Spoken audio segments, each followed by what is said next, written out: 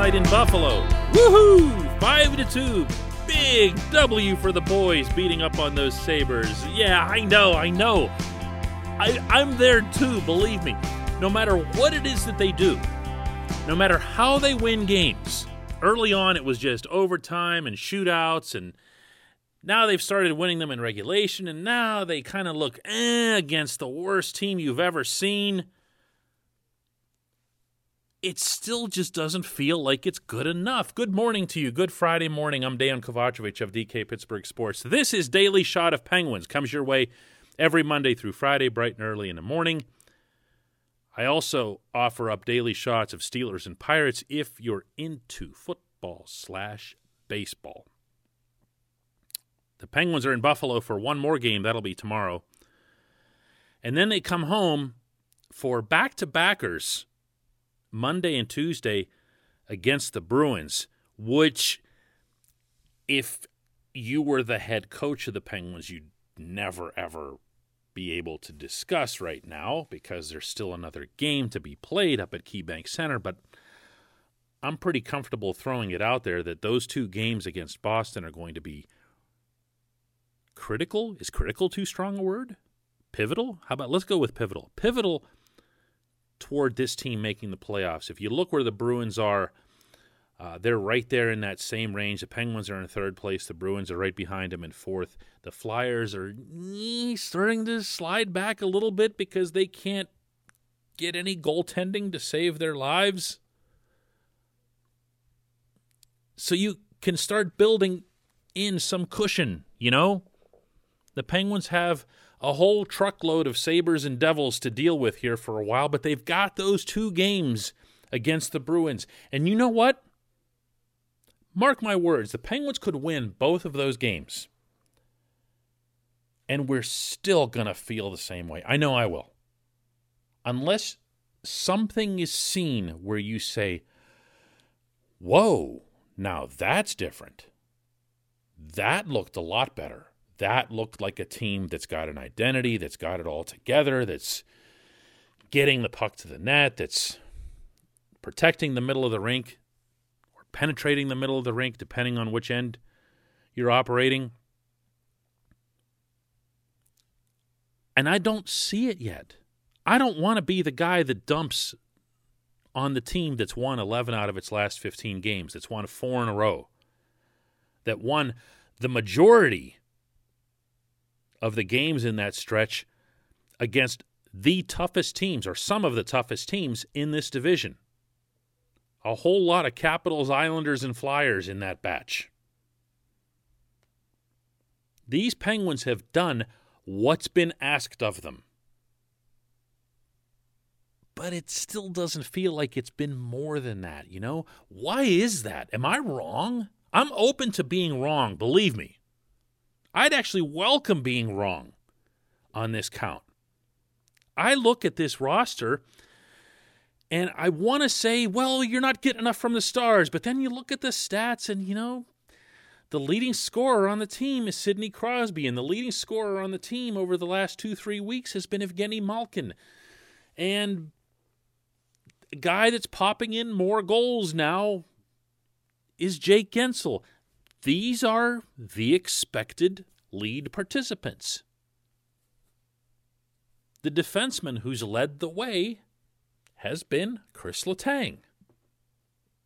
The goaltender who has stepped up has been Tristan Jarry. So all of these things are there. Am I spoiled or unduly influenced by 35 years of the Penguins having someone in the Art Ross race? Is that it? Is it that when I look at the NHL's top 10, top 20 scorers that I don't see Crosby, Malkin, or for that matter, Lemieux, Jagr, Kovalev, whoever, you know, Francis? Maybe that's it. Maybe we're so used to the Penguins being some offensive thing that it doesn't feel real, that they just come away with results. Or maybe it's that they look like two different teams depending on which line is on the ice. Maybe that's it. I'm not ruling that one out. I'm not ruling that one out. When I see the first line, this isn't the right day to praise the first line. They didn't look all that great last night. But the top six in general, when I see those guys go out there, and for that matter, of late, the Teddy Bluger line has gotten back to being productive in the points department.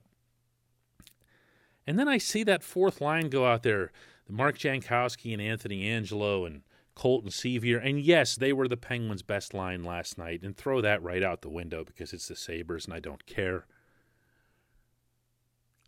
But you don't get that sense that there's some common thing, that there's a thread that runs through this team, that there's an identity. And maybe in that regard, I'm spoiled by the still vivid memories of how the 2016 and 2017 championship teams operated, where they were all about puck possession, puck pursuit, win the puck, get it to the net, shot, shot, shot, shot, shot. When in doubt, shoot some more. This team's got almost none of that to it. Maybe it shouldn't. Maybe it no longer has that roster. Maybe the Stars themselves aren't capable of leading an attack like that. So maybe that's unfair, and maybe this way is the way that they should be winning. This segment of Daily Shot is brought to you by Warrior Alpaca Socks. What makes their socks different is the alpaca fiber used in their construction. It's stronger, softer, far less irritating to the skin, more breathable, hypoallergenic, warmer than wool. This is the time of year for Warrior Alpaca Socks. When you go to their website, warrioralpacasocks.com, use the code DK to get 15% off your first order. One more time, warrioralpacasocks.com, use the code DK, just for our podcast listeners. If I sound wishy-washy or like I'm wavering or I'm all over the place here on this, there's a reason for it. This is how I feel when I watch this edition of the Penguins compete, including when they win, including the couple of occasions they've played when they've won decisively, when they've commanded the game. Why is that? Why is that? Here, this was Evgeny Malkin's assessment last night to reporters in Buffalo about where the Penguins are as far as contender status goes. I think more confidence right now. When you win like couple straight games, you know, you have like more confidence, and like we're feeling more like we work together. Like, and goalie, I mean, like Jerry played unbelievable like last like 4 games too. Like, and he's like saved it like tonight last game. Like, and he's amazing, and like he's like I think best player right now in the team, and like we try like help him, and power plays work right now too. You know, it's like it's everything. It's come back. Look, I don't expect the Penguins to be those championship teams, and I don't expect the Penguins to all of a sudden produce Art Ross contenders. That's not going to happen either. You're not going to see somebody go flying up the rankings. You're not going to see one of the stars get solar hot the way we've seen in the past. And I don't think you're even going to see that from Sid and or Gino. I just don't know that. Yeah, I hate saying that. But you know what I wanted to say there, right? Okay. I don't know that they're those players anymore. I don't know that. I, again, would love to be wrong. So maybe this is it. Maybe the way to look at this roster, to look at this team's existing successes, the way they've won games to this point, and just accept, you know, this is okay. I mean, these are W's. If everyone is correct in having forecast that the East Division would be the very best in hockey, and everyone is still correct when they continue to say that the East Division is the best in hockey, and the Penguins are beating all of these teams, then maybe it's just not so bad, and maybe they can get out of the division, meaning in playoffs. But then what? They can beat anybody in this division. They've proven that. They can even beat Boston in a playoff series. I don't think it'd be easy, and I would definitely categorize it as an upset, but it can be done. Here's the catch, though. Let's say you beat, I don't know, however this breaks down. You beat the Islanders first, then you beat Boston. You know who you're facing next, right?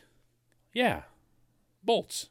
And if it's not the Bolts, it's going to be the Panthers, who are just flying high, but I really think it's going to be Tampa Bay,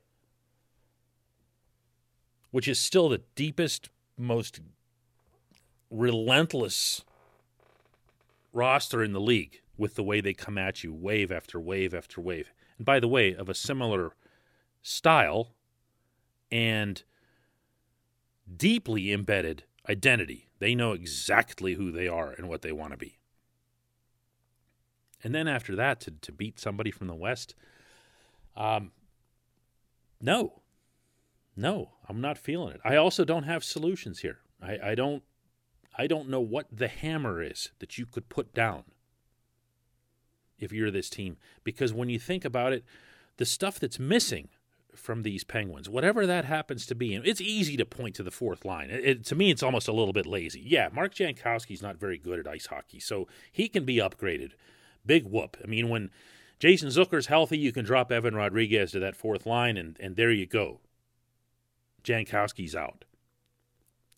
That's not a solution for the top six being inconsistent. That's not a solution for whatever it was that went wrong with Tristan Jarry earlier in the season. It's not a solution for the defense occasionally, all too often, breaking down, particularly in front of its own net. This isn't easy. I don't envy Ron Hextall or Brian Burke and the decisions that they have to make this season. Because the right thing to do for this franchise is to not mortgage any more of the future. The right thing to do is to try in some kind of way to support this team if it shows that it deserves it, and to date it very much has shown that. But you just can't be parting with draft picks anymore, high draft picks. And you know what? You don't have any more prospects to give away. So there's that too. Oh, also, no cap space. So maybe I just kind of talked myself into why I get kind of uneasy about this team, even when all they do is win. When we come back, just one question.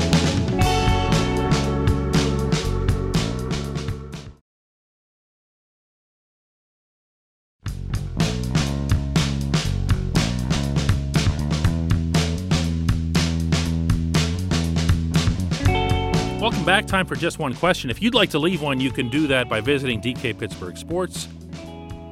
Find the article that contains this podcast and leave it right there in comments. This segment of Daily Shot is brought to you always by the good people at the Greater Pittsburgh Community Food Bank. They're committed to providing food for all of our neighbors in need in Western Pennsylvania. They're here for you when you need them. Go to pittsburghfoodbank.org/gethelp to find food near you. Today's Just One Question comes from PJ, who says, DK, here's my submission for Just One Question. Is it me, or does Letang seem more mature?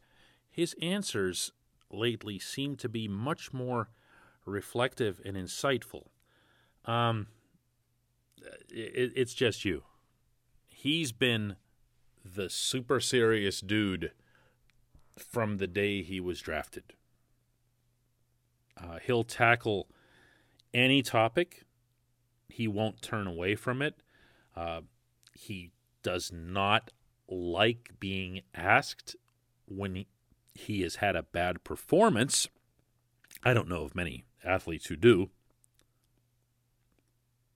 And he'll cringe and maybe deflect a little bit on that, and I've seen him show the occasional snarl when this occurs. But for the most part, no, for the overwhelming part, he is exactly the guy you want speaking for the team in tough situations. I think he's better at it even than Gino. Gino will be way more likely to give you the headline that you're looking for when the team's lost 4 in a row, because he'll be really self-deprecating and tough on himself and tough on the team and everything else, and it makes for more of an attention grabber. But Letang is a lot more likely to be completely honest about what's actually happening. Meaning he won't just take the lazy hockey explanation route of we didn't play hard enough, we didn't try hard enough, we weren't focused enough, or we weren't prepared for the way they came out. I hate those things. It's the only sport, by the way, hockey, where everyone is really comfortable discussing a lack of effort. It's one of the strangest things about the hockey culture. Yeah, we just didn't try as hard as the other guys. I mean, you just don't hear that in any other sport. It's usually not about that. Sometimes it is. It's usually about something that's actually a little more unsightly underneath the hood. It'll be about a lack of communication. It'll be about a lack of application of a system. It'll be about the lack of a system, to apply. It'll be about something that the other team did strategically that your side didn't adjust to or couldn't adjust to. Letang, with the microphones on, is still a pretty good bet to give you a straight answer to that. Not the strategy stuff. Nobody rolls their coach under the bus. But with the microphones off, and again, he's not going to roll the coach under the bus with the microphones off either, but he will tell you, hey, this is actually what happened. We tried this and this and this, but Dallas did this, and we just didn't have an answer for it. Something like that. You'll get that from him. And I've always appreciated that. I've always respected that. And I got to say, since it doesn't seem to come up anywhere else, that Chris Letang has had a pretty darn good season so far. When we talk about the core, and we talk about Sid and Gino and where they are, and I mentioned some of that in the opening segment, and the no Art Ross things or whatever, well, Letang's not exactly in the Norris race himself, but he's been pretty good, particularly over the last, I'd say, 2-3 weeks, and even more so in the 4 games since his partner Brian Dumoulin's been back. Just so much normalizes with him and his game when he's got 8 to his left. He thinks less, and he'll actually use that term. He's not out there thinking of 7 different things, 7 different options that he's got when he's holding the puck back in his own end. He's just thinking of 1 or 2, and he'll execute those. And he does it quickly, and he does it without hesitation. When he gets in trouble, it's when he hesitates. I think we've all seen that on the ice. Off the ice, no, he has not. He has not changed. He has not matured, to use your exact word. He has always been mature. He's always been the grown-up in the room in so many ways. Thanks for the question. Thanks to everybody for listening to this show, not just today, not just this week, but for a while now. Our numbers just keep growing. I'm proud of that. I'm happy with it. But more than anything else, I feel like I got to try even harder, The more people are paying attention to it, the more I have to put into it, and I promise you I'm going to keep doing it. Thank you.